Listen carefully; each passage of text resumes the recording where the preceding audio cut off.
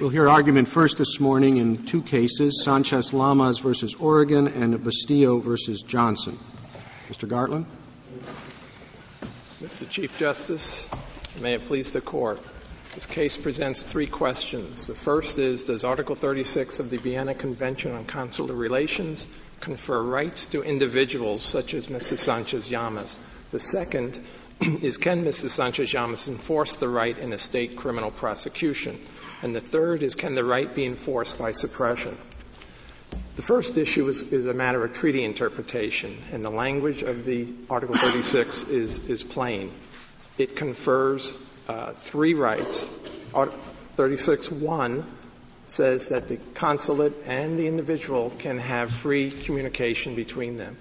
Article 36.1b gives to the detainee, to foreign national detainee, the right to have his consulate notified of his arrest and the right to forward communication to the consulate. And it also imposes a duty on the detaining authorities to inform the foreign national of his rights under that section. And it's critical, or at least important and telling, to notice that the detainee gets to control the communication. The detainee initiates and controls the communication with the consulate. It's not the consulate contacting the detainee initially, it's the detainee authorizes the contact. The secondary sources, we believe the text is plain, but if the Court resorts to any secondary sources, that too will confirm the plain language of the article.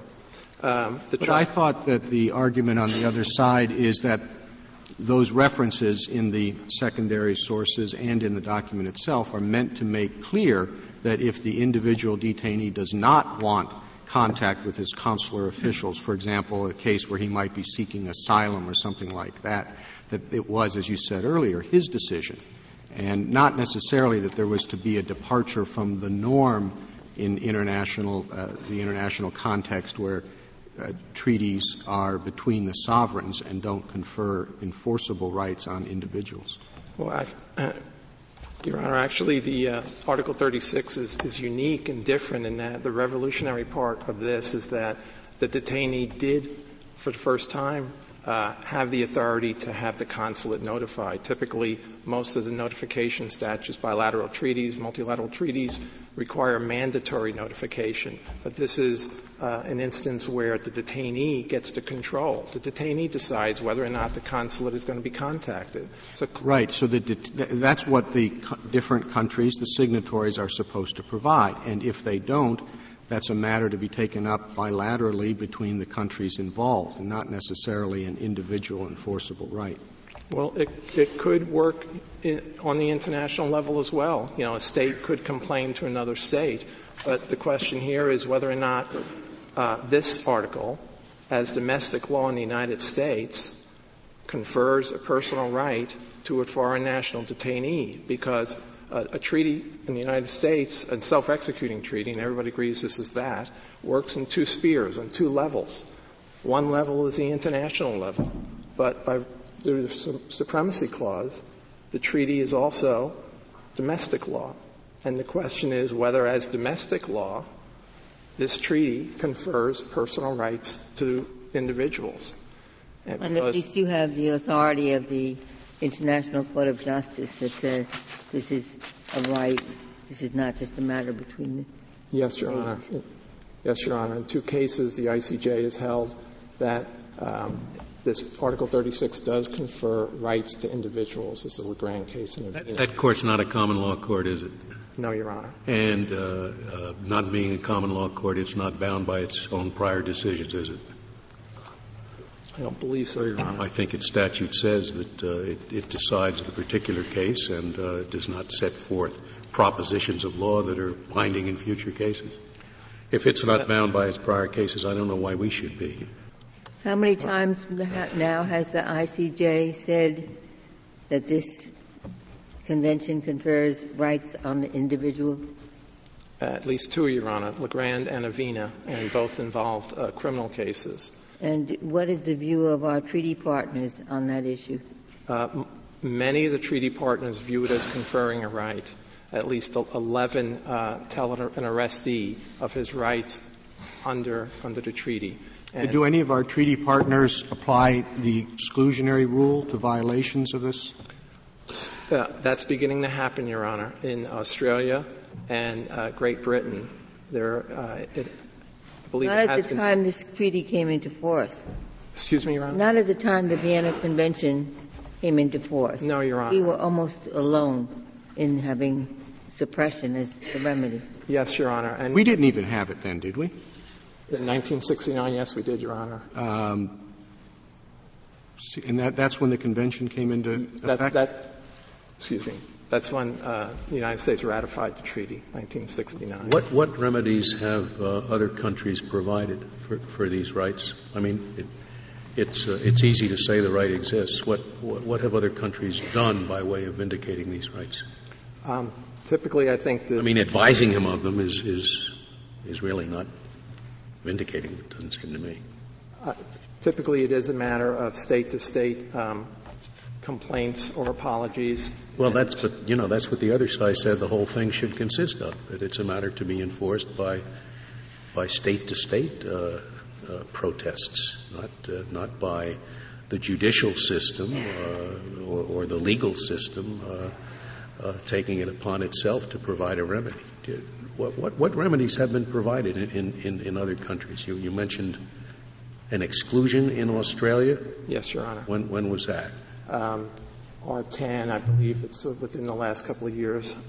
Was there a showing of prejudice in that case, or just automatic exclusion? No, it's not automatic. Typically in the Commonwealth countries, the judge has a lot of equitable authority to kind of balance some interests and decide whether or not to exclude the evidence.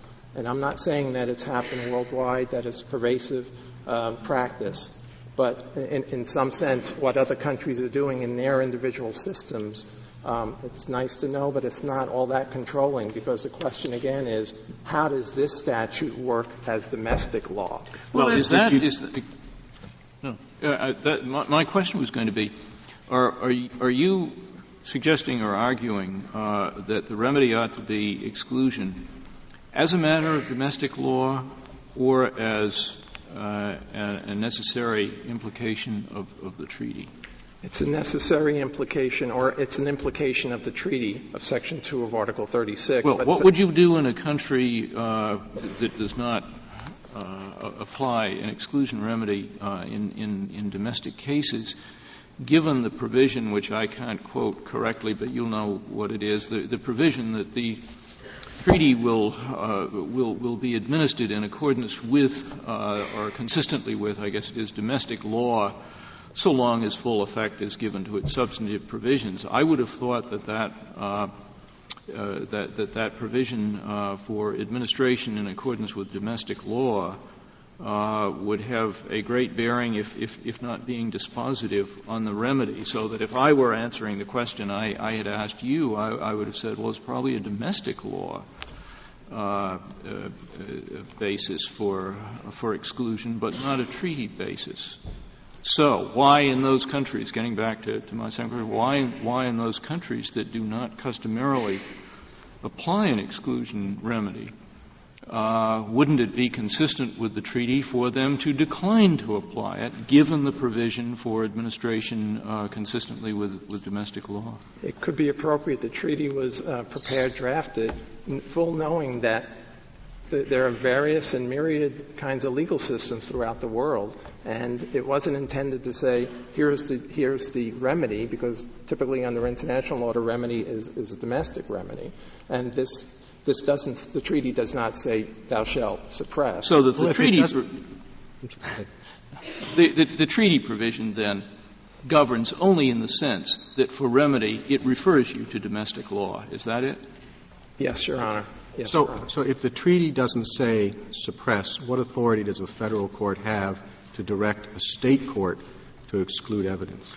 Through the Supremacy Clause, Your Honor. Supremacy Clause gives effect to the treaty. You just told me the treaty doesn't require suppression. Well, the treaty doesn't, in its text, doesn't say thou shalt suppress, but it is a source of authority, because the treaty says thou shalt give full effect to the law. It's a source of authority, but not a source of authority for suppression. And I find it implausible that we signed a treaty which requires us to suppress evidence of this sort, but allows the other treaty partners to do whatever they like, not suppress, let it in, rely upon consular protests. Is that what this provision, in accordance with domestic law means? That, each man to himself? In many cases, yes, Your Honor. Again, the drafters recognize that remedies would be local. And so the question is, for our system, for the United States system, how does the United States system, how does it remedy breaches? And it depends upon the type of the breach. In this instance, the breach here involved statements. And so the breach occurred when the authorities did not inform Mr. Sanchez-Llamas of his right to contact. Well, of course, that's assuming a causal link, which is an altogether different problem. But it's still not clear to me. Are you saying that we should require the states to follow and the United States government to follow an exclusionary rule because that's what the treaty requires, or because this is the remedy that we ought to devise in the exercise of our supervisory powers? And if it's the latter, it seems to me surely there must be some causal linkage between the violation and the statement at a minimum. Yes, Your Honor. Well, it's kind of a combination of both. The treaty directs give effect to these rights. And we are asking the Court to exercise its authority to remedy the breach, because suppression is a creature of this Court's authority, common law authority. You don't think that the remedy that the ICJ imposed in the case where the United States was before it as a party, that would be the appropriate remedy? It was not suppression. It was reconsider this, taking account of the failure to notify and what might have happened if notice had been provided. Yes, Your Honor, and then supply whatever remedy would be appropriate. And again, that's a call upon the judiciary to remedy treaty violations, and that's but been. There wasn't any word in either of the ICJ judgments, if I recall them correctly, that said, United States, you have a suppression remedy, so you should suppress. No, Your Honor, because again, remedies are a question of domestic law, so it's up to the domestic courts to decide what would be the appropriate remedy. Well, did you ask for any remedy in this case other than suppression? This arose on the motion to suppress, am I right? Correct, Your Honor. No other remedy but suppression. One of the things, and I really have this question for all counsel, if the Miranda warning is given, it seems to me that comprehends the relief that you need. If the accused talks with his attorney is presumed to know the treaties, the provisions of the convention. If he does not, he proceeds at his risk. Attorneys have lots of things they can tell clients. And if you don't have an attorney, you proceed at your risk. Yes. I just think that's a very important point here. Yes, Your Honor. And many courts have held that, well, the Miranda rights pretty much encompasses these rights.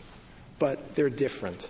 These are standalone rights. And what's critical about this, what's really important, is that for every United States citizen who's arrested, and typically interrogation is going to follow quickly on the heels of the arrest, they're giving the Miranda warnings. And essentially they have three options. They can speak to the police, they can invoke the right to silence, or they can invoke the right to an attorney. However, foreign nationals have a fourth option. And that fourth option is they can have the consulate contacted if they want. And the consulate provides different kinds of information and support for the arrestee. And what's critical is, what's hard to see is that because we're in this country, we don't see it.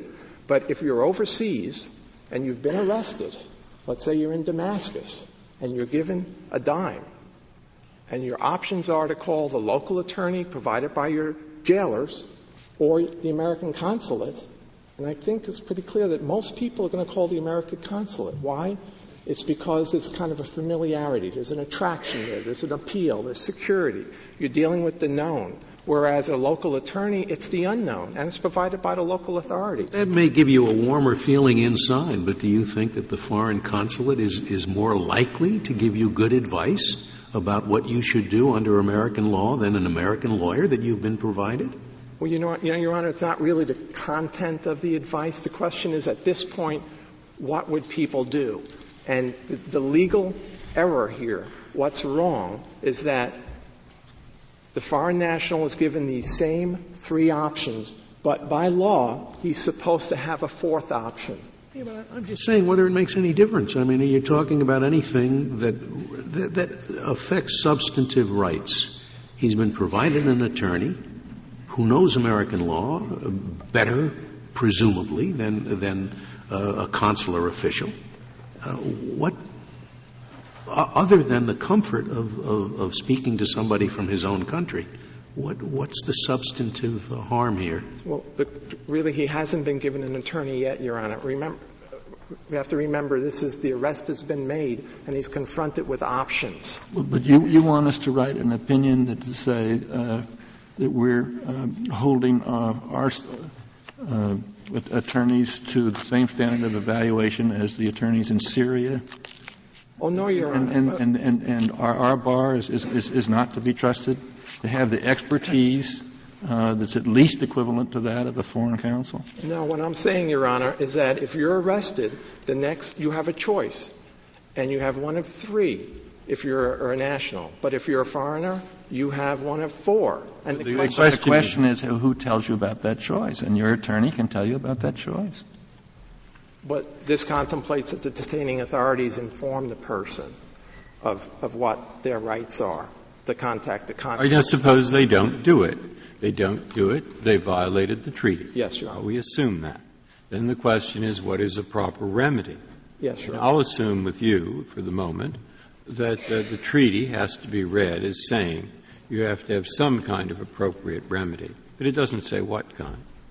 So why isn't it an appropriate remedy that he was given a lawyer, if he wanted one, and the lawyer either told him about the right to talk to the counsel or he didn't? And if he did, he found out. And if he didn't and it mattered, maybe that was ineffective assistance of counsel. So if we have ineffective assistance of counsel claims to take care of the tough cases where it really did matter, doesn't that suffice under the treaty? Or does it? Your Honor, I'd like to move back the discussion to there's no attorney yet. And the question is, what can that person do? And the error. Oh, he's stuck without an attorney. I have no doubt about that. I have no doubt that the treaty was violated. I follow you that far. But now you're talking about the domestic court's power to do what there is an international obligation to do, which is to create a remedy. I'm not sure why that remedy need always be suppression. Your Honor, it sometimes could be something else. Yes. It depends on the legal injury that flows from the violation. Now, in this instance, we're dealing with statements. Because, again, to illustrate, perhaps, even a national, given these three options, what if the police forgot to tell the person that he has a right to an attorney? Now, he's given these two options, and he waives those. And that waiver is voluntary. But it's still invalid as a matter of law because he wasn't given all the options he's supposed to be given. And that's the difference, because we don't know what would have happened. Typically, you don't know what would have happened if somebody were given all the options. That's the problem. But we do know, don't we, Mr. Gartland, that if the treaty had been followed, it still would have been permissible for the police, having given Miranda warnings, to commence interrogation. The treaty does not require that the enforcing officials in this country immediately call the foreign consulate. Isn't that so? Well, actually, the language of the article says without delay, Your Honor. So that suggests that there's some kind of promptness that's involved. And I think that the United States has told us it's generally done here somewhere between 24 and 72 hours. a suspect who has been given Miranda warnings, as here, the conversation with the police, the interrogation could begin before that 24 hours or 72 hours expires. And our reading of the article is that once the police know or have grounds to believe that the person is probably a foreign national, then that duty arises on the police to give him his rights. Yes. But it's a Go on. we keep doing. Yeah, we do. It's a duty to advise him of his right to have them notify the consulate. It is not a duty to remain silent until the consulate responds. And even if you are correct that the obligation to advise him and to give the notice arises immediately upon the realization that he's a foreign national, I don't see anything in the treaty that requires them to defer interrogation until the consulate has decided whether it wants to do anything or not. Yes, Your Honor. But in this case, the statements that we're seeking to suppress, the harmful ones, occurred about 8 hours after the initial arrest. However, well, do you say, going back to the point Justice Ginsburg made, if the United States follows a 48 to 72 hour rule, is that a violation of the treaty? Yes, Your Honor, because our position is that once somebody says, yes, I want to speak with the consulate, it's like saying I want to speak with my attorney or I want to invoke my right to silence. It's a signal that this person believes that they are being overwhelmed by the situation, that they are no longer in control and they're trying to exercise some control. Now, this Court doesn't have to make this ruling in this case, but our position would be if somebody invoked. Well, we might have to make it. We'd have to make an 8-hour yeah. ruling in this case anyway, if we agree with you. Well, our position is that if there's an invocation of the right to have the consulate contacted, that's like a cry for help.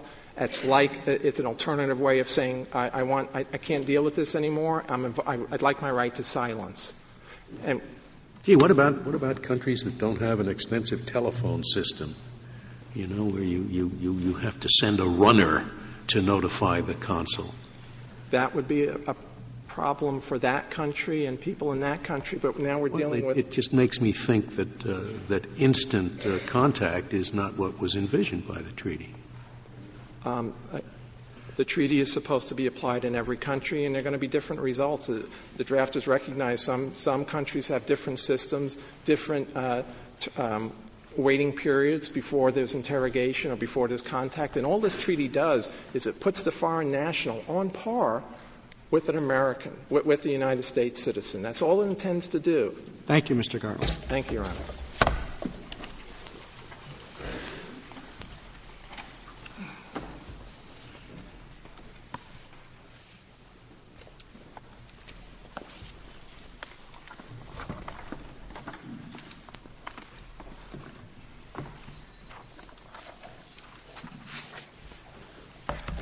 Mr. Stancil. Mr. Chief Justice, and may it please the Court, Mario Bustillo was not advised of his rights under Article 36 in direct contravention of the treaty. As a result, he went to trial for first-degree murder, having had no contact with a consular officer from his home country and being completely unaware that he was entitled to do so. The Virginia courts improperly relied upon the result of that violation, itself the product of failure to comply with the treaty, to refuse to consider critical exculpatory evidence that was uniquely in the possession and available with the assistance of the consular officers.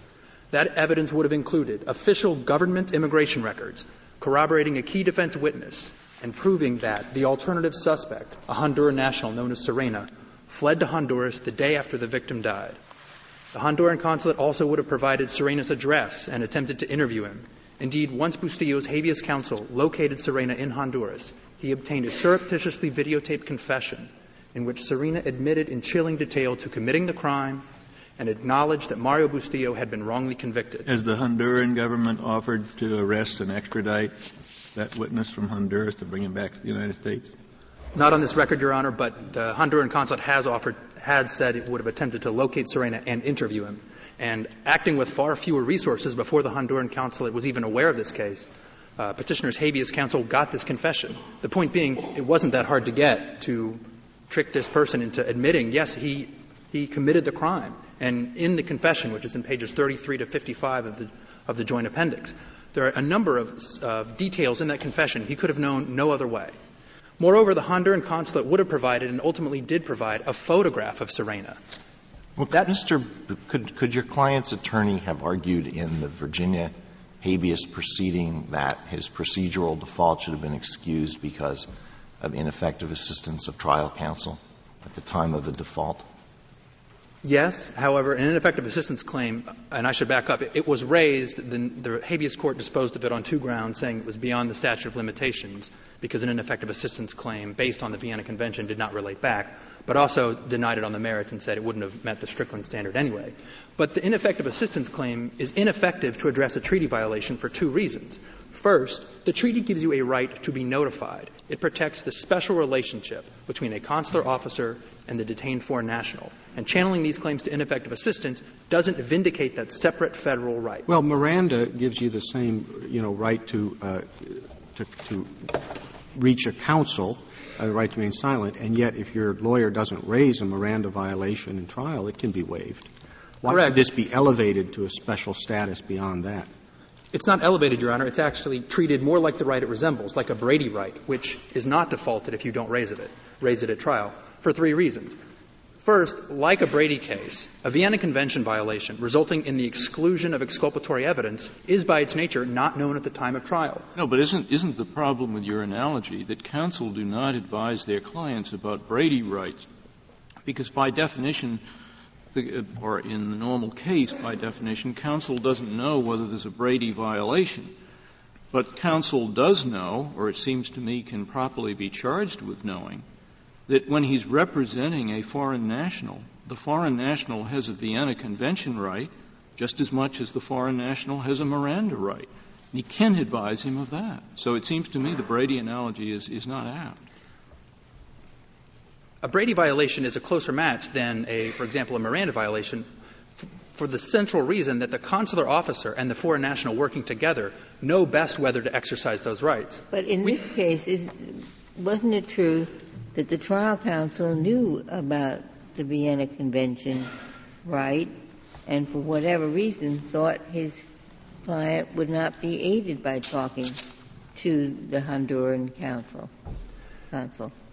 As an initial matter, it's not perfectly clear on the record. He submitted an affidavit stating that he never advised clients of Vienna Convention violations, but it does not say on this record that he knew at the time of trial about the Vienna Convention. But even granting that he did, the attorney is not in the position to make that decision. This case illustrates why. And this is my second reason why an ineffective assistance claim, Justice Alito, would be insufficient, which is ineffective assistance trusts strategic decisions about whether to invoke a right to the counsel. But the counsel, the lawyer, is not in a position to make that decision for his client. As this case illustrates, even assuming that the counsel knew about the Vienna Convention right, he said, well, it's more trouble than it's worth. This case illustrates precisely why we don't leave those decisions with the lawyers. First and foremost, that may or may not have been ineffective assistance of counsel, but I don't understand why, if a jurisdiction in this country has a procedural default rule that can be overcome by showing of cause and prejudice with ineffective assistance of counsel being cause, why isn't that a remedy that is sufficient to give full effect to the treaty, which is what the treaty requires? Because that cuts out an entire category of treaty violations where it may have been a strategic decision by counsel not to raise it, but where that decision is ultimately mistaken. And as the treaty is structured... Well, that's true about the right to remain silent or any other rights that are very much the rights of the defendant, not the rights of the counsel, but they're exercised in consultation with the counsel. And if they make a determination not to contact the counsel, then that's a decision that counsel made, and if it's ineffective, there are remedies for that. I'm not sure how it's different than the right to remain silent. Well, I should back up and point to the first reason why a lawyer isn't effective in making this decision, and first state that the lawyer here never told Mario Bustillo about the Vienna Convention. So it isn't that situation where he consulted with his client and elected not to raise it. He didn't even tell his client. But more fundamentally, the lawyer operates under inherent conflict of interest. the first thing the consular officer does when he makes contact with a foreign national is decide, is the lawyer that he has good enough? In fact, it's the only form of consular assistance that's specified in the text of the treaty. In Article 36, 1C, it says, to ensure that he can obtain adequate legal representation. So the lawyer who's deciding whether to get the consulate involved has to think in the back of his mind, well, is the first word out of this consular officer's mouth going to be, well, fire this guy and get a new lawyer? That's why we don't trust those rights to the lawyer, and that's why the treaty doesn't trust those rights to the lawyer. The ultimate question, I think, is the one Justice Alito asked. I think, as I read the ICJ treaty, we're under a legal obligation, this country, to provide a reasonable, effective remedy. And why isn't that a reasonably effective remedy? Treat it, like any other problem where the client should have learned something and he didn't. If the lawyer is there, this is the obligation. The lawyer tells him. And if the lawyer fails to tell him, then that's ineffective assistance in an appropriate circumstance. Or if it isn't, it isn't. But that's a good remedy. What's wrong with that? And the other obligation is, counsel, you have to raise this issue as soon as everybody learns about it, in which case you might be out because he certainly learned about it by the time he was on appeal. And as I read your brief here, he didn't raise it on appeal either. I'd like to correct that very clearly. As soon as Mr. Bustillo got new counsel on direct appeal, he submitted a motion to remand back to the trial court saying there's a Vienna Convention violation. He said, when I read that motion, which I'll do, so it's in the record? Yes, sir. Where? The Virginia courts don't paginate. Well, I have it in front of me somewhere. It's in the record, yes, sir. Okay. Now, in other words, he did raise it. Okay. If he did raise it, then maybe you would be entitled to this relief. My general question is that approach sufficient under the law? Getting back to, is ineffective assistance sufficient? Say in an appropriate case, I can't find a rule for every case, but that our obligation, as interpreted by the ICJ, is that we have as the law of the land a treaty that says you tell the person about his Vienna Convention right. And if you don't, now says the ICJ, there has to be some kind of effective remedy. Now, assuming that's the law of the United States, why isn't this approach an effective remedy? Because relying on the lawyer to do the duty of the state does not effectuate the fundamental interest the treaty serves, which is establishing direct contact between the consular officer and the lawyer. And the only thing in the second part of Justice Breyer's question, the only thing that the lawyer has to be relied upon is to get the issue raised at the appropriate point in the trial process. And so at the very least what Virginia is arguing here is that he waived it because no objection was raised based upon a prior Vienna Convention failure. That is a very conventional obligation upon lawyers. It's an obligation that goes to Miranda. It's an obligation that goes to any denial of rights of which counsel could or should be charged with knowing. And I don't see why there should be an exception made to that obligation to raise the issue. Leaving aside the conflict of interest that the lawyer would suffer on two additional reasons why the lawyer is not. Can I come back to the conflict of interest? Was this lawyer a compensated lawyer, or was he a public defender? He was retained. He was retained? Yes, Your Honor. By whom? By the defendant's family. There are rules on conflicts of interest, too, So following our normal rules, is there any country, is there any international law, is there anything in American law that would suggest in respect to any kind of significant procedural failure that the state has to do more than we're just talking about? I'm not sure. So what is it? Is there international authority required? Anywhere.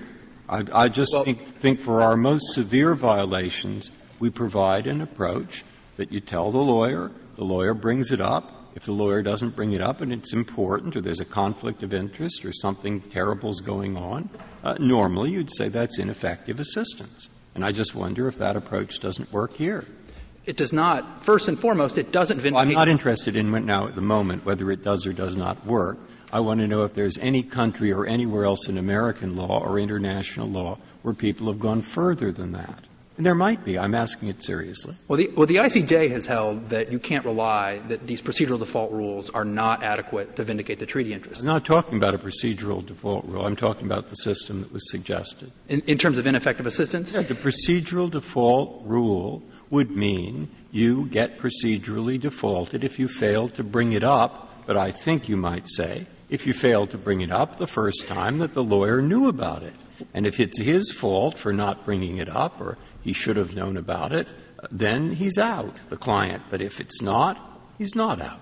I believe that actually would not be the practice in civil law countries, for example, where a judge, as the inquisitor, has much more flexibility than he does in an adversarial system when and whether to consider evidence that may or may not have come in at a certain time. But I'd like to get back to Justice Souter, your question with respect to two additional points why the treaty, and I'm not saying this is our rule, the treaty says the state has to notify, and it doesn't say the lawyer has to notify. No, I'm not suggesting anything that affects that. Yes, the state does have to notify him, and if he wants, the state has to make the phone call. What I am suggesting is that the lawyer should be taxed with knowing that that is the individual's right. The lawyer should be taxed with knowing that because it's the law of the land. It's a treaty. And it seems to me the obligation is upon the lawyer to say, well, did they tell you? Did they notify the counsel? Just as the lawyer would say, did you get the Miranda warnings?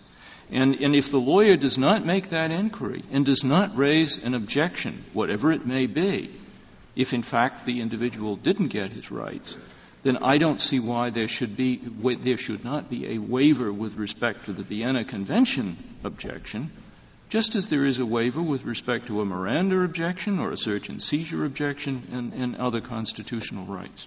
And again, an ineffective assistance claim doesn't give full effect because under this Court's cases, if it's in the rubric of ineffective assistance, you leave strategic decisions to the lawyer. And well, so the problem at the trial level, I think, is you couldn't make it at that stage because it's the very lawyer who's ineffective. Here, it was raised by new counsel on appeal, and that's really the first opportunity it could come up because the lawyer who didn't give this advice certainly isn't going to say in the course of the trial, I was ineffective. So, and that's, I think, the point that the ICJ was trying to make when it said you couldn't use the procedural default rule.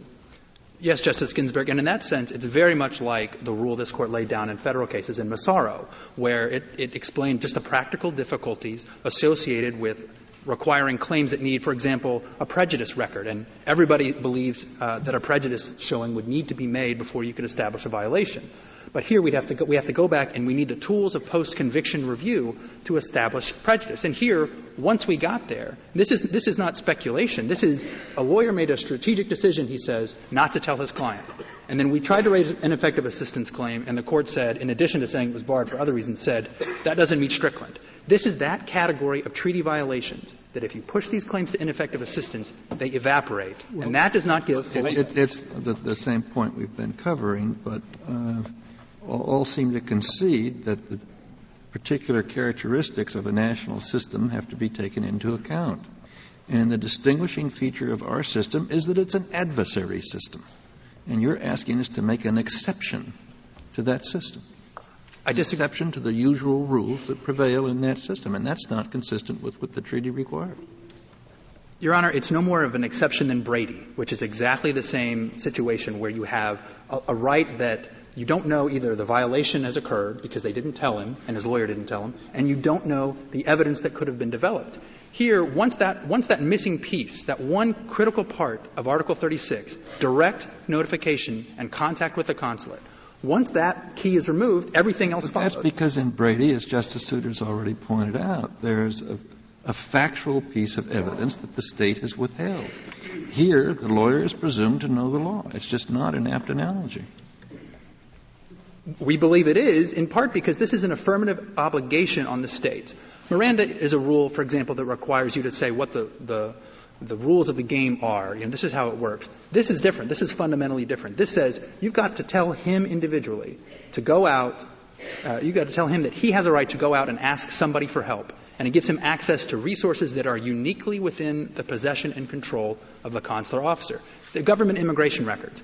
The lawyer could not have gotten those records. They were crucial to the defense. More fundamentally, the lawyer didn't even know those existed. So even if you would assume that an ineffective assistance claim could remedy violations, and we certainly believe this case and a large category of other cases could never be remedied through ineffective assistance claims as a practical matter, even then, all it does is breed ineffective assistance claim after ineffective assistance claim, because the trial lawyer doesn't know what's in the embassy's file. Maybe after the first ineffective assistance claim is decided in the client's favor, people are going to wake up. You have to admit at this stage of the game, and it's not your client's fault, but this is a fairly rare bird. And if, in fact, it were held to be let's assume that on collateral review, someone in your client's position made the following claim. Number one, the State didn't tell me. They failed in the Vienna Convention right. Number two, my lawyer never inquired of me or of anybody else whether the State had given me my Vienna Convention rights. And therefore, my lawyer was ineffective. If on collateral review a claim like that is made, it is accepted and prejudice is found, I would imagine the bar is going to wake up fairly fast to what's going on, don't you? It doesn't seem to be the case. In fact, our research has revealed about 60 ineffective assistance claims based on Vienna Convention violations. It's ambiguous as to whether there's one or none where the court has granted relief, either on prejudice grounds or performance grounds. So the litigants have tried, but that just shows what a poor fit ineffective assistance claim is. May I ask you one factual question, and I should know this. I just if I did know it, I can't remember it now. Was any ineffective assistance claim raised? I take it there's no ineffective assistance claim that was ever raised on collateral review here because you've never gotten to a collateral review stage. Is that correct? We did file an ineffective assistance claim in the State habeas petition. But that wasn't — I'm sorry?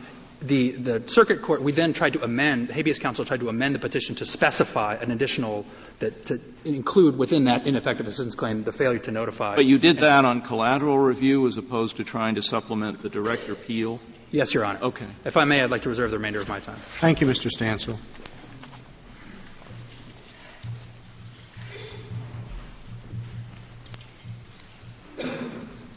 Ms. Williams.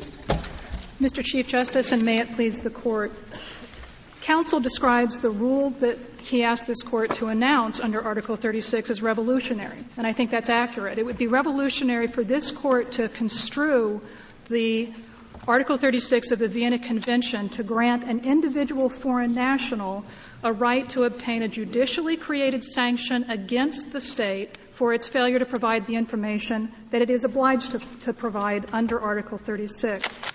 No other signatory's court has construed the treaty to permit an individual in a criminal proceeding to raise the kind of challenge that Petitioner seeks to raise here, and certainly no other court has suggested that exclusion of lawfully obtained evidence would be the appropriate remedy for that violation. Have there been courts that have held contrary? Have there been courts that said when somebody wasn't notified and they sought to obtain some remedy for that, that even though the treaty's been violated, you have no remedy under our system? There have been only a handful of courts that have dealt with the issue. Which is the best authority abroad for you that where they say, no, we're sorry, we give you no remedy, even though we violated the treaty?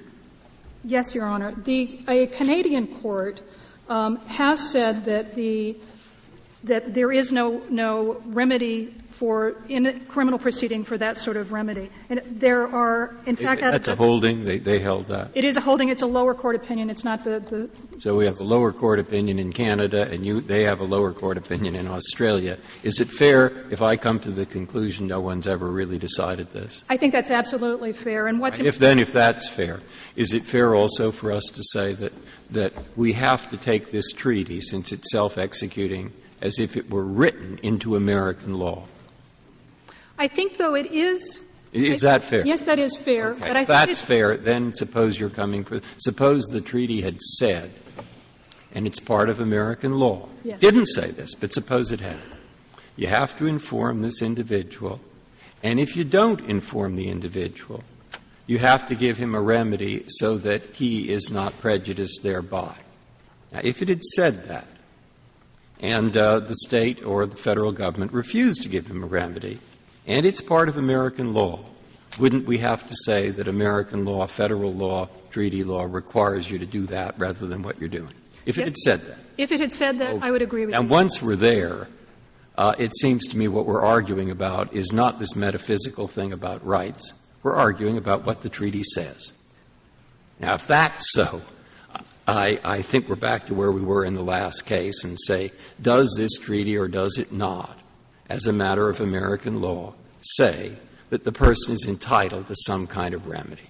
And our problem there is that the ICJ has said, yes, it does, but it doesn't mention it. But it does say that you cannot have procedural rights that do not give full effect to the purpose of this section. So, where are we? I think the starting point is with the text and context of the treaty, and beginning with the preamble that makes it very clear that this treaty, like other international treaties, is an international agreement concerned with the obligations of the signatories, not with any particular granting of rights for the individuals who may benefit from those obligations. And one thing that the preamble makes very clear is that matters not expressly regulated by the provisions of the treaty are left to the rules of customary international law. The only remedy that is discussed as part of the treaty negotiation is the optional protocol that would permit signatories, not individuals, to take a dispute under the treaty to the International Court of Justice. So there is little evidence in the context of the treaty, and there is evidence contrary. Well, the thing that I found stronger the other way, which you could answer, is that ordinarily, I guess, since they quote in one of these amicus briefs, since at least 1927, we consider our State Department that treaties that have obligations are also require appropriate enforcement remedies, etc. And we have Avena, and we have Legrand. And there the ICJ, as I read it, has said you have to have some kind of remedy, being pretty vague about what kind it is. All right, so normally we follow the ICJ if we can. Schooner Betsy, go back forever. All right, so why not? Just follow what they say. Say there has to be some kind of remedy, and then we put our minds to figuring out what that kind is. Your Honor, even following the ICJ opinion in Avena does not get Petitioner the relief that he seeks in this court or that he sought below. It does not get you to suppression of the statements that were made. There are a couple of very important things to consider in the Avena decision from the ICJ. They discuss suppression and the exclusionary rule, and they specifically reject Mexico's assertion that there's a connection somehow between the provision of information and under the Article 36 and the ongoing criminal interrogation. So, and they also discuss the concept of without delay and what that meant to those who put together the treaty. And it does not mean immediately. So there, under the ICJ's reading of the treaty, there would not be a basis to suppress the statements that Petitioner seeks to suppress in our court. Was there any other relief sought by the Petitioner? There was the suppression request. Was there a request of the kind that the ICJ thought would be appropriate, which was, court, reconsider this and determine whether the defendant was prejudiced by the absence of Vienna Convention notice? There was not, Your Honor. The only remedy that Petitioner has sought in this case is suppression of the statements. And it's also important, I think, to make the distinction between the Oregon case and the Virginia case. In the Oregon case, it's clear that counsel for Petitioner knew about the obligations under Article 36 and raised them in the motion to suppress. And so there's no question about the State's obligation to inform the consul that petitioner was being detained, or any concern with interference with consular access and communication. The only violation that we have in the case is that the state failed to provide the information that it was obligated to provide under Article 36. There's a question I would like to ask you about the state. Now, if everything worked ideally, it would be the police officer, along with the Miranda warnings, says, would you like to call your consul? You could do that if you wish. If the state has an obligation to give this information under the treaty, but many police officers don't know anything about any Vienna Convention, do judges, federal judges, state judges, have an obligation when they see that an alien dependent is before them to, on the judge's own motion, ask the prosecutor, has he been told about the Vienna Convention? And if not, the judge would have an obligation to do so. I think that would be one way to ensure better compliance with our obligations under the treaty. The treaty requires competent authorities to provide the information and doesn't specify exactly who is included and who is not included in that category. Oregon and other states along with the state. You don't have any problem with state judges being enlisted as officers to execute federal treaty obligations on behalf of the State Department or something? I was hearing the question, I guess, of whether that would be something that judges could do, and I was responding to that part of it. I don't think that judges are obligated to provide that as a requirement of the treaty. I think it does fall on the state authorities to provide that information. Can you tell us what the state of Oregon has done in this regard, or other states? We have done a number of things. In 2000, the Attorney General put together a task force that included consular officials, law enforcement officials, jail managers, and working together devised some better education tools so that there could be more education in terms of the competent authorities who need to provide this information. Well, how do you think it should? Do you think the police officer should give it as part of the Miranda warnings, or what's your conclusion as to how it should be implemented? The State Department has recommended that as soon as it is known that the individual is a foreign national, that the information be given. I think that it is not. Does this mean that the desk sergeant of the police station, or?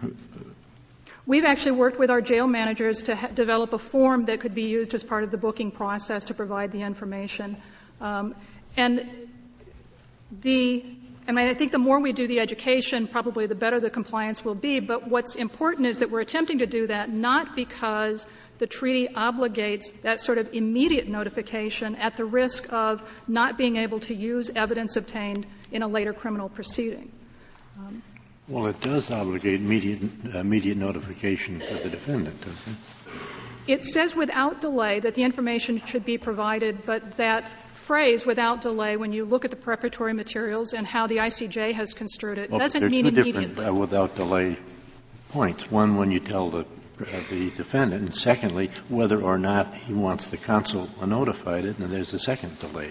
And the way the ICJ has construed that after reviewing the materials is that the phrase without delay means the same thing in the three places that it's used in the treaty. And so it's not an immediate requirement. There is some time that can pass. And in some countries there may be considerable time. It's not required for police interrogators in the station to include this? They can wait? It is not required under the treaty that the advice be given prior to interrogation. That's correct. Well, how about during the interrogation? At some point in a prolonged interrogation, that obligation will arise. I mean, it seems to me that it's not like rocket science. You've had study groups and everything. You just tell the policeman, give them the advice. End of case. Well, and part of the difficulty is it's not so easy to give simply a simple advice, because it's not always clear that someone is a foreign national. And even if there's a suggestion that someone might be. Easy to say, if you are a foreign national, that's easy too. I don't see why this is so complicated. The other difficulty is that for some foreign nationals, this is not the case where the detainee controls the contact with consular officials. We have mandatory notification obligations, so it's important to establish what country the individual is from, and some individuals would prefer that the officials not know what country they are from. Well, I mean, all you've got to do is that's their problem. If you ask him what his name is. Why don't you ask him whether he's an American citizen? If he says no, say what country are you a citizen of? I mean, I don't see the difficulty of that. And certainly we're hoping to move toward better compliance by moving toward that goal. But the question in this But, I mean, why does it have to be a distant goal? I mean, it seems easy. And I think it gets easier as more cases like this one certainly get the message out. Your answer doesn't give me confidence that you're implementing the treaty. But the question is, when there is a violation, and if it's from lack of education or lack of effort on the state's part to ensure that people understand the obligation, then does the treaty give the individual the right in a criminal proceeding to have that lawfully obtained evidence kept out of the proceeding? And so certainly we can make better efforts to improve compliance with what is an obligation that we have under the treaty, but that doesn't take this court to suppressing the evidence in the criminal proceeding, and that's what petitioner has sought from the court. You know, a little while ago you were asked about the judge asking whether or not to ask the defendant if the advice was given, and the suggestion was made there's no duty on the state judge to enforce the federal treaty. But if it's a matter of federal law, why wouldn't it be a duty on the judge to obey federal law if it is part of our federal requirement? I think the question would come down to whether the judge falls in the category of competent authorities under the treaty, and I'm not sure how that would be construed, whether it would be construed to include the judge or if it's primarily focused on the state government officials who would be involved in the criminal proceeding. Unless the Court has further questions. Thank you. Thank you, Ms. Williams. Mr. Throw. Mr. Chief Justice, and may it please the Court. The Vienna Convention does not create judicially enforceable individual rights. Nevertheless, if this Court were to hold that it does create individual rights, those treaty claims should not be treated more favorably than constitutional claims. In Virginia, if a criminal defendant has a Miranda claim or a Fourth Amendment claim and fails to raise it at trial, he may not raise it on collateral review. The same reasoning should apply with respect to any violation of the Vienna Convention. There's no reason to elevate a treaty claim above a Miranda claim or a Fourth Amendment claim. Would Virginia allow a claim of ineffective assistance of counsel to be raised on collateral review for failure of counsel to advise the client or take action on the client's behalf under the Virginia Convention, the Vienna Convention, during the direct proceedings? Yes, Your Honor. If this Court were to announce a new rule that the Vienna Convention confers individual rights, and if counsel failed to raise that at trial, and if that failure constituted ineffective assistance under the standard articulated in Strickland versus Washington, then it would be permissible for that criminal defendant to raise it in his collateral review. Yes, and in fact, Mr. Bastille attempted to raise an ineffective assistance of counsel claim, did raise an ineffective assistance of counsel claim in the state trial court. That claim was denied, and for whatever reason, he chose not to appeal that to the Virginia Supreme Court. That was on state collateral review? Yes, it was on state collateral review, Your Honor. I'm looking at the wrong thing, but it seems to me I have a couple of opinions here on habeas, state habeas, where they did raise it. Am I thinking of the other case? It was raised in the state trial court, Your Honor. And not on. But was in the state trial court chose to deny the ineffective assistance of counsel claim on a variety of reasons, and he chose not to appeal that to the Supreme Court of Virginia. I thought the first time it was raised was on direct appeal by appellate counsel. Appellate counsel on direct appeal attempted to raise it. He filed a motion requesting a remand. That motion was denied as improper. Then once the conviction had been affirmed by the Virginia Court of Appeals, by the Supreme Court of Virginia, and review had been denied by this court, he went back and filed a collateral review claiming ineffective assistance of counsel for, among other things, failure to raise the Vienna Convention. The trial court denied that ineffective assistance of counsel claim, and then there was and then the decision was made not to pursue the appeal of the denial of the ineffective assistance of counsel claim to the Supreme Court of Virginia. And the reason for the denial? There were several reasons for the denial, one of which was statute of limitations, but the court also noted that even if it had been made within the statute of limitations, there was no merit to it. The record reflects, Your Honor, that Mr. Bustillo's retained trial counsel was fully aware of the Vienna Convention claim. In fact, he was the son of Salvadorian diplomats and was familiar with Vienna Convention issues. He made a strategic decision that it would be better to contain his client and to contain the amount of people talking to his client, and therefore he should not raise the Vienna Convention issue at trial. And that is set forth in the affidavit of retained counsel, set forth on pages 318 through 319 of the habeas record in the Fairfax County Circuit Court. I think that counsel said that the people at the consulate, they tend to talk a lot? Yes, he did. Yes, he did, Your Honor. And having grown up as the son of diplomats, he was obviously familiar with diplomats and their behavior in social settings. And it was his feeling and his strategic view that his client was better off not raising and not contacting the consulate. But again, this goes back to the basic point that Justice Kennedy raised earlier. In America, we give all criminal defendants, regardless of nationality, a lawyer to represent them. We charge that lawyer with knowing their rights and with vindicating their rights, with making the objections necessary to vindicate Miranda rights, with making the necessary objections with respect to the Fourth Amendment. The Vienna Convention should be no different. If this treaty does in fact create judicially enforceable individual rights, then the attorneys who are appointed or to represent these people will know about that and will be responsible for vindicating. That's how we do things in the American system. So then the only question really is this thing that I find metaphysical, and maybe you can explain it, to start talking about the individual rights that enforceable. That sounds to me like a case that arises under 1983 or something. But I thought, we don't need that concept. We all agree that this is the law of the United States. It's self-executing. And the only question is whether the action here violates a provision of the treaty, which is the law of the land.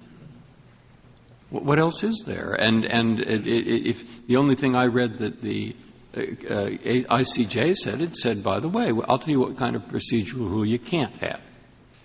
You can't have a procedural rule that says, after you fail to inform him of the right, and after he's unbelievably prejudiced, you say he can't raise it because he didn't raise it before he could possibly have found out about the right.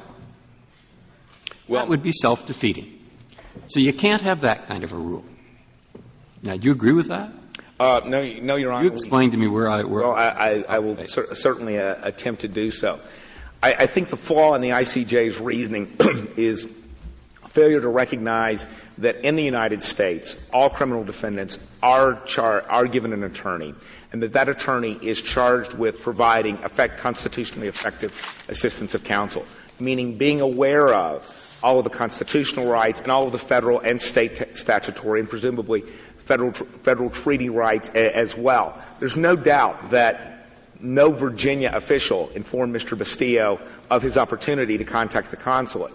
But it is also clear that his retained counsel knew of it and chose not to pursue it. Now, that may or may not be ineffective assistance of counsel, but it does not justify setting aside the state's procedural bars on collateral review, which would apply for a Miranda violation or a Fourth Amendment violation. I would also note, Your Honor, that the United States is unique in the world in having an extensive system of collateral review for criminal convictions. Most of the rest of the world doesn't have a method of collateral attack. So if the rest of the world doesn't have to have a method of collateral attack, it seems rather disingenuous to suggest that the United States has to modify our rules of collateral attack in order to accommodate the treaty. Is a defense counsel a competent authority under the treaty for the purposes of notifying the accused?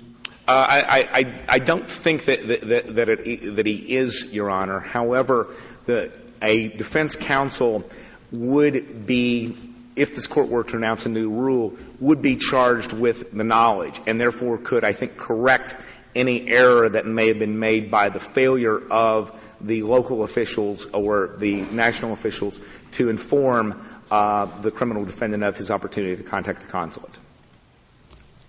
One thing I find difficulty understanding in this case is I just can't understand how a lawyer thought it would be to his client's advantage not to tell the counsel, because the facts are quite persuasive that he really was severely prejudiced by the fact he didn't get all the help he could have gotten. Your Honor, I would refer, the only thing in the record is the affidavits of the retained counsel. He made that as a strategic judgment. Obviously, how could he make such a judgment? I just don't understand it. I mean, because the prejudice is just stark in this case. It just stands out, and you just wonder what was going on here. Well, with all due respect, Your Honor, we would disagree as to the extent of the prejudice.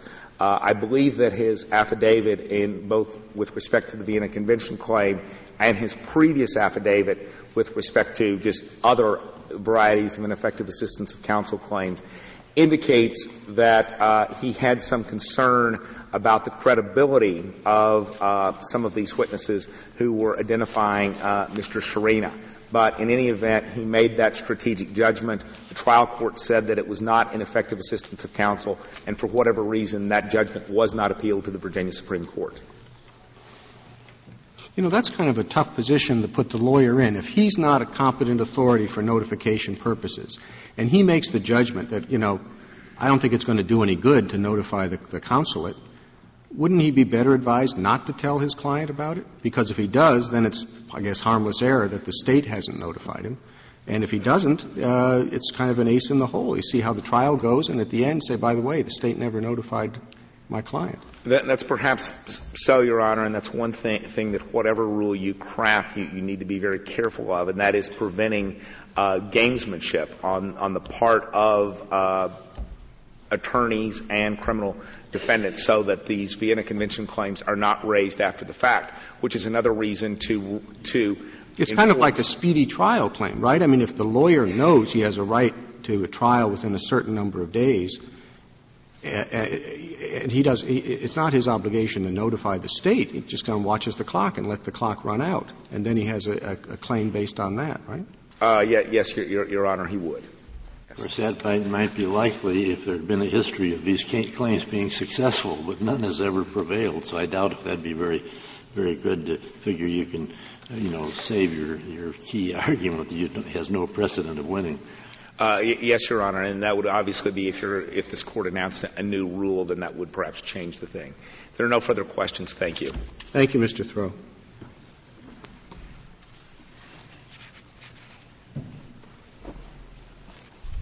Mr. Garr. Thank you, Mr. Chief Justice, and may it please the Court. The failure to inform a foreign national that his consulate may be notified in the event of his arrest gives rise to a treaty violation between sovereign states, but it does not give rise to an individually enforceable right. That follows from the text of the Vienna Convention and its ratification history. I wonder what that means. Suppose that the treaty provides that if the individual sends a letter to the council, they have to deliver it, doesn't it? It does, Your Honor. Well, suppose a sheriff somewhere grabs the letter, keeps it, and the council sues him under state property law. In state property law, they say, entitles me, says the council, to this letter. It's mine. It was sent to me. Now, if that happens to be the interpretation of the judge in the state of X, the sheriff can keep the letter. Wouldn't you say that that property law of the state is invalid in light of this provision of the treaty, which is the law of the United States self-executing? I think in that situation, you wouldn't be asserting an individual right under the treaty. I mean, I just would like an answer to my question. No, there could be situations. No, I give you the straight facts. The straight facts are they sue. I don't have to repeat them. I want to know under my straight facts, wouldn't you say that You got the question. The straight fact, I think the answer would be is you would have a treaty violation if you had a state law which prevented our nation from giving effect to our obligations under the Vienna Convention. I'm not saying a treaty. I'm saying there's a letter, and wouldn't it be the case that the judge would have to say, here, Mr. Sheriff, you take the letter and you hand it to the council. It's his property. If they were asserting a cause of action under state property law and that were the result, then That's yes, correct. that would be the case, Okay, Your Honor. Fine. But now what they're doing here is they're saying we have a cause of action. It's called habeas corpus. And we're asking for a rule of decision in that cause of action. And the rule of decision in this cause of action, just like mine was in property, is the decision.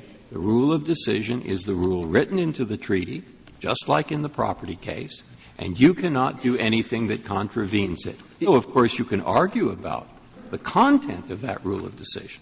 In these two cases, one you have on federal habeas, one you had on direct appeal, individuals are seeking to affirmatively invoke rights that they claim that they can enforce under the Vienna Convention, and we don't think that the Vienna Convention confers those individual rights. If I could try to explain what you referred to as a metaphysical question earlier, we agree that the Vienna Convention as a self-executing treaty is part of our federal law. Is there a difference between the rights that could be asserted by the consul or a consulate official and the rights that could be asserted by a criminal defendant?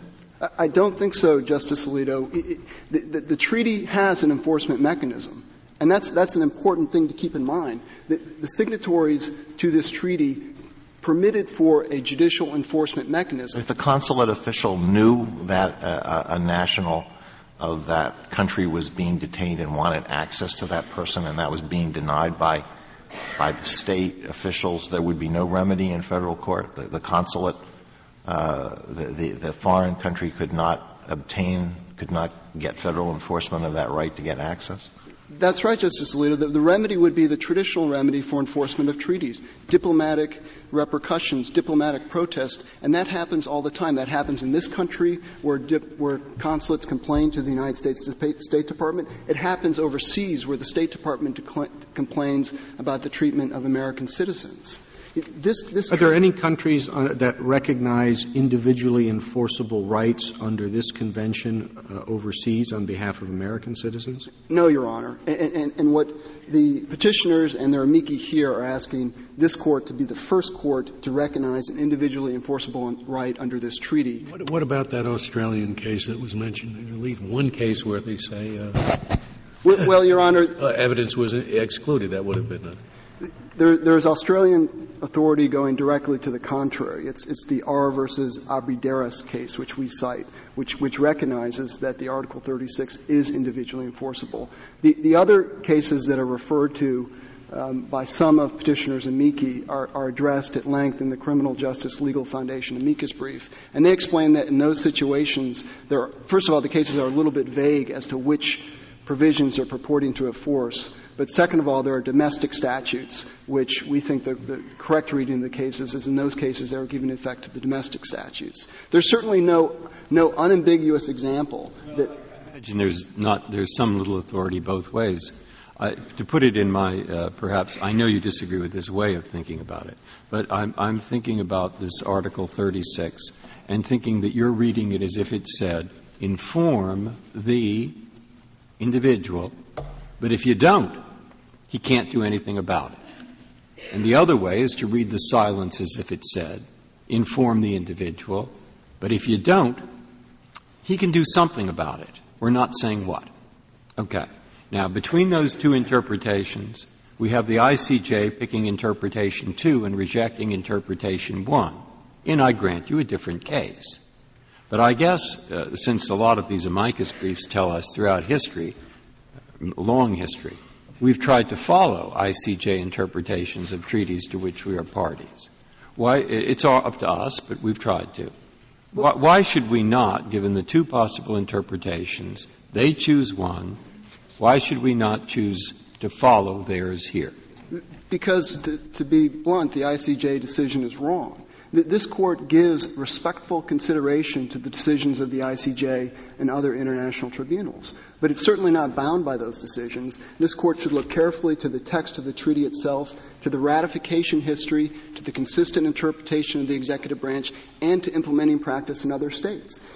At best, petitioners and their amici have suggested that there's some ambiguity in two states, Australia and Great Britain. There are more than 160 contracting states to this.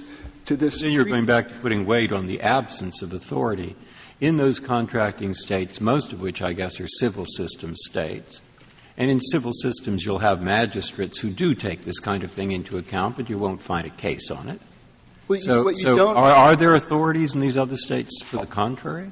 I'm surprised if there are. There are authorities that we've cited where courts have rejected the notion that Article 36 creates individually enforceable rights. In Canada and Australia, and there's a case in Germany where they refuse to provide for a suppression remedy. So there are authorities going the other way. The manner in which this treaty is implemented by the State Department overseas and by the State Department here is to provide for enforcement through the traditional means. This Court, as long back as the head money cases, said that the treaties are compacts between states. The traditional means of enforcing those obligations is through diplomatic repercussions. In your view, just as a practical matter, what we have here, how should the states enforce this obligation? Well, the state should enforce it generally by giving information to the detainee at the point in time when they determine he's a foreign national. The State Department is engaged in extensive. Does it have any obligation to inquire whether he is? And can you be more specific? Should it happen generally first give him the Miranda warnings, or tell me how you think it should work? Generally, it happens during the arrest process. If during the course of questioning they determine that a detainee or arrestee is a foreign national, then at that point in time, generally they would provide consular notification. The State think they have the affirmative obligation to ask him if he is a foreign national? The State Department advises law enforcement officers at the federal and state and local level that ordinarily they should make that determination. They can't ask him. I mean, I assume many foreign nationals are detained fairly close to the border, and if you start saying, well, my first question is, are you a citizen or not? You've got to give Miranda warnings first, saying you don't have to answer any question that might incriminate you. Well, that's right. It's 22. That's right, Mr. Chief Justice. And many foreign nationals are reluctant to provide information about their citizenship because they fear that could result in other legal jeopardy. Importantly, Justice Kennedy, Article 36 is in no way an interrogation right. It has no connection to interrogation. The International Court of Justice in the Avena decision at paragraph 87 specifically made that point, that this was not related to interrogation. In many European countries, detainees who are arrested not only can't have access to consular officials during questioning, they don't even have access to lawyers during questioning. So this... Well, I thought you indicated that you advised the states that they do have to advise them of this right during the booking process of the interrogation. Well, when they learn that the person is a foreign national, oftentimes that could happen during questioning, although oftentimes it doesn't. It could happen at booking. It could happen later in the process. That's what the State Department advises law enforcement officials. The State Department has engaged in extensive efforts to ensure compliance with this treaty in order to abide by our international obligations. We have sent information to state and local law enforcement officers on how to comply with this treaty. There have been training videos. There have been cards similar to Miranda cards. More than 600,000 of those cards have been sent out to local officials. And the initial indications that we've received is that these efforts are working. In fact, these efforts are outlined in the Hardy Affidavit, which is in Volume 2 of the Counter Memorial and the Avena decision, which we've offered to lodge with the Court. But the feedback we've gotten is that in some offices they're being overwhelmed by notifications. So the United States is seeking to abide by its treaty obligations. Those efforts are working. Has it worked the other way around when a young American citizen is detained in a jail someplace abroad, and has the United States ever then what efforts have been made Your Honor, the efforts that we undertake are diplomatic efforts. We do not go into foreign courts and assert or suggest that American citizens should go into foreign courts and assert a right to individually enforce this treaty, either through suppression or any of the other remedies that have been suggested. Has it worked any place? Take Mexico, Turkey, any country? Yes, Your Honor. In fact, during the 1980s, the United States complained to Mexico about the fact that American citizens had not received consular notification, and through the result of those diplomatic discourses, they negotiated an agreement whereby American citizens were brought back to the United States for custody. But significantly there, the United States didn't take the position that those convictions were unlawful or could be set aside under the Vienna Convention. They simply, through diplomatic discourse, the traditional means of enforcing a treaty, provided for the transfer of these citizens back to the United States to serve out their custody. The traditional rule in international law is that treaties don't create individually enforceable rights. Many treaties, by their terms, do expressly contemplate private enforcement in domestic courts. Look at Article 28 of the Warsaw Convention. Look at Article 2, subsection 3 of the International Covenant on Civil and Political Rights. These treaties do expressly contemplate that their provisions will be individually enforceable in the domestic courts. It would have been extraordinary. When you say they contemplate it, how do they express that contemplation? I mean, are there magic words that diplomats understand? Or Your Honor, they refer to rights that individuals can assert or should be able to assert in judicial courts, in the domestic courts. They provide expressly that these are rights that may be asserted individually in national courts? Your Honor, there are varying degrees of specificity. But yes, in some cases they do provide for that explicitly. They go beyond the reference to rights as in Article. Yes, they refer to domestic enforcement. Do they in all those property cases, from like the early part of this republic where property law was determined in accordance with, you know all those cases that are cited, in those treaties where the courts then looked to the treaty to help decide who owned what property, they used it as a rule of decision. Do those cases, the treaties all use the word individually enforceable rights? They didn't, Your Honor. But those treaties, as we explain in our brief, are dealing with commercial relations, property rights, and are almost entirely dealing with individuals and how they should be treated in foreign states, are much more amenable to a construction that they create individually enforceable rights. And the Vienna Convention, which after all is a convention about the quintessential matter of interstate relations, consular functions between states, we don't think that treaty can be interpreted to confer individually enforceable rights. Where does this term come from as applied to a rule of decision? I mean, when somebody's arguing that the treaty should apply a rule of decision in a case brought under some other cause of action, what's the best thing I could read? I'm not an expert. Your Honor, the way to think about that is the quote, individually enforceable rights. We would suggest read the treaty.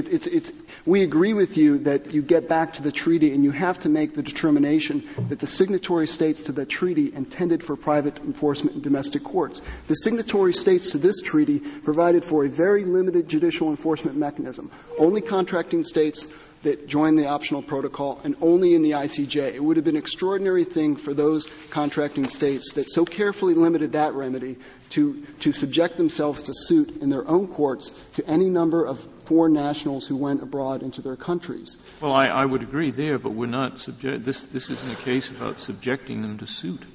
What they're asking you to do, Your Honor, is to say that this treaty is individually enforceable in our courts. Well, yeah, but that's not equivalent to saying that it is subjecting the United States to suit. May I answer the question? It is, Your Honor, insofar as if you think of it in waiver of sovereign immunity terms, a state may waive its sovereign immunities from some types of claims, but not other types of claims. And what they're claiming here is that these claims are enforceable, and we think that they are incorrect. Thank you, counsel. Mr. Stansel, you have 4 minutes remaining. Thank you. I'd like to first briefly address 2 points on behalf of Mr. Sanchez-Llamas. First, with respect to him, the question is how to give full effect to the treaty in the context of custodial interrogation. And his position is that suppression is necessary to give full effect. And we need look no further than the fact that the custodial, that the remedies that are currently afforded in the context of custodial interrogation are ineffective. And secondly, admitting evidence encourages violations. And that's been, the result has been a constant pattern and practice of violations. If I could switch back to Mr. Bustillo's case, and I'd like to address what Mr. Gard just said, which is that there's a presumption or that treaties don't create individually enforceable rights. Every decision of this Court is unambiguously clear. Where you have a treaty that becomes part of the domestic law, here it is. Where that treaty creates rights, here the treaty says his rights. And third, and critically, where you have a cause of action to enforce those rights, it is judicially enforceable as a matter of domestic law, regardless of the international dimension of the treaty. As a matter of domestic law, but it refers to his rights to make it clear that the consular office does not have the right to contact him in the situations where he would prefer not to be contacted by his consul. I disagree, Your Honor. If you look at the treaty's text, it says you shall notify the person affected of his rights. It's referring to the foreign national specifically. And twice more, Article 36(2) talks about the rights that are created. These all flow directly to the foreign national. He decides whether to exercise them. This is a classic rights-creating piece of it's not a statute, but it's treated on par. And if you look at I thought you said the third condition was creation of a cause of action. Availability of a cause of action. Here, where is that in this statute? The Virginia habeas statute provides a cause of action if you are held in violation of federal law. And in Sanchez-Llamas, the cause of action is the criminal prosecution. That's what the Court did in Rauscher, where it allowed him to. But the statute has to create it. The cause of action, just like 1983 allows. The treaty has to create a cause of action. That's not correct. Just like 1983 has to create a cause of action to vindicate federal rights. Here. Well, 1983 is a good example. If you have a treaty between a state and the federal government, a spending clause provision, it says you've got to spend the money this way, give certain rights to the individuals. We don't always automatically hold that the individuals have enforceable rights, even under 1983. Not automatically, but if you have a statute that said his rights and refers to rights and makes it his obligation and his decision whether to invoke them, it would be classic rights creating. If it said his rights in Gonzaga versus Doe, which dealt with the Student Privacy Rights Act, and we held, and the Court held that did not give rise to individually enforceable rights. I would compare the language of Article 36(2) to any of the rights cases this Court has decided. If I could, in my remaining minute, describe why, and this goes to the heart of what we were talking about with the procedural bar. If the question is, as Justice Breyer put it, whether pushing these claims to ineffective assistance is self-defeating, we have ample evidence here that it is. The State says, well, it may or may not be ineffective assistance. The State court said it wasn't ineffective assistance. That's because trial counsel doesn't have the unique experience and knowledge necessary to make these decisions. That's why the treaty expressly puts it in the hands of the foreign national to make these decisions, not the lawyer. And with respect, if the State has asserted that we haven't raised an ineffective assistance claim, we did recharacterize in the Virginia Supreme Court on page 203, note 4 of the Joint Appendix, that if you wanted to flip all of this on its head, you would certainly have to conclude that he committed ineffective assistance of counsel. Thank you, Mr. Stancil. The case is submitted.